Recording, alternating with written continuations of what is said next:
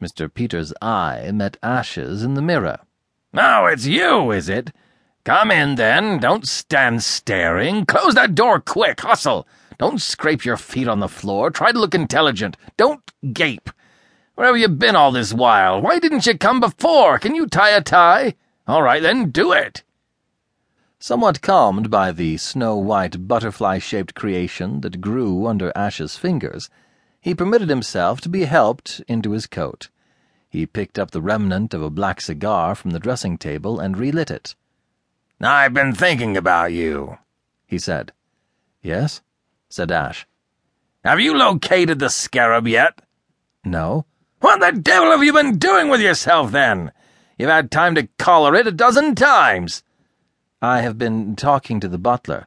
"What the devil do you waste time talking to butlers for? I suppose you haven't even located the museum yet?" "Yes, I've done that." "Oh, you have you? Well, that's something. And how do you propose setting about the job?" "The best plan would be to go there very late at night." "Well, you didn't propose to stroll in the afternoon, did you? How are you going to find the scarab when you do get in?"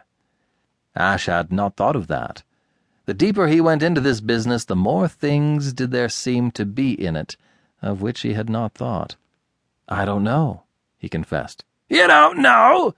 Tell me, young man, are you considered pretty bright as Englishmen go?" "I am not an Englishman. I was born near Boston." "Oh, you were you? You blanked, bone-headed, bean-eating boob!" cried Mr. Peters, frothing over quite unexpectedly, and waving his arms in a sudden burst of fury. "Then if you are an American, why don't you show a little more enterprise? Why don't you put something over?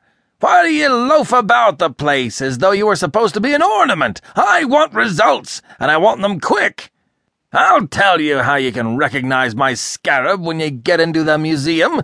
That shameless old green goods man who sneaked it from me has had the gall, the nerve, to put it all by itself, with a notice as being as a circus poster alongside of it saying that it is a Cheops of the 4th Dynasty presented—" Mr. Peters choked. "Presented by J. Preston Peters, Esquire. That's how you're going to recognize it." Ash did not laugh, but he nearly dislocated a rib in his effort to abstain from doing so. It seemed to him that this act on Lord Emsworth's part effectually disposed of the theory that Britons have no sense of humor. To rob a man of his choicest possession, and then thank him publicly for letting you have it, appealed to Ash as excellent comedy. "The thing isn't even in a glass case," continued Mr. Peters. "It's lying on an open tray on top of a cabinet of Roman coins. Anybody who was left alone for 2 minutes in the place could take it.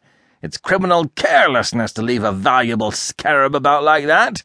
If Lord Jesse James was going to steal my Cheops, he might at least have had the decency to treat it as though it were worth something."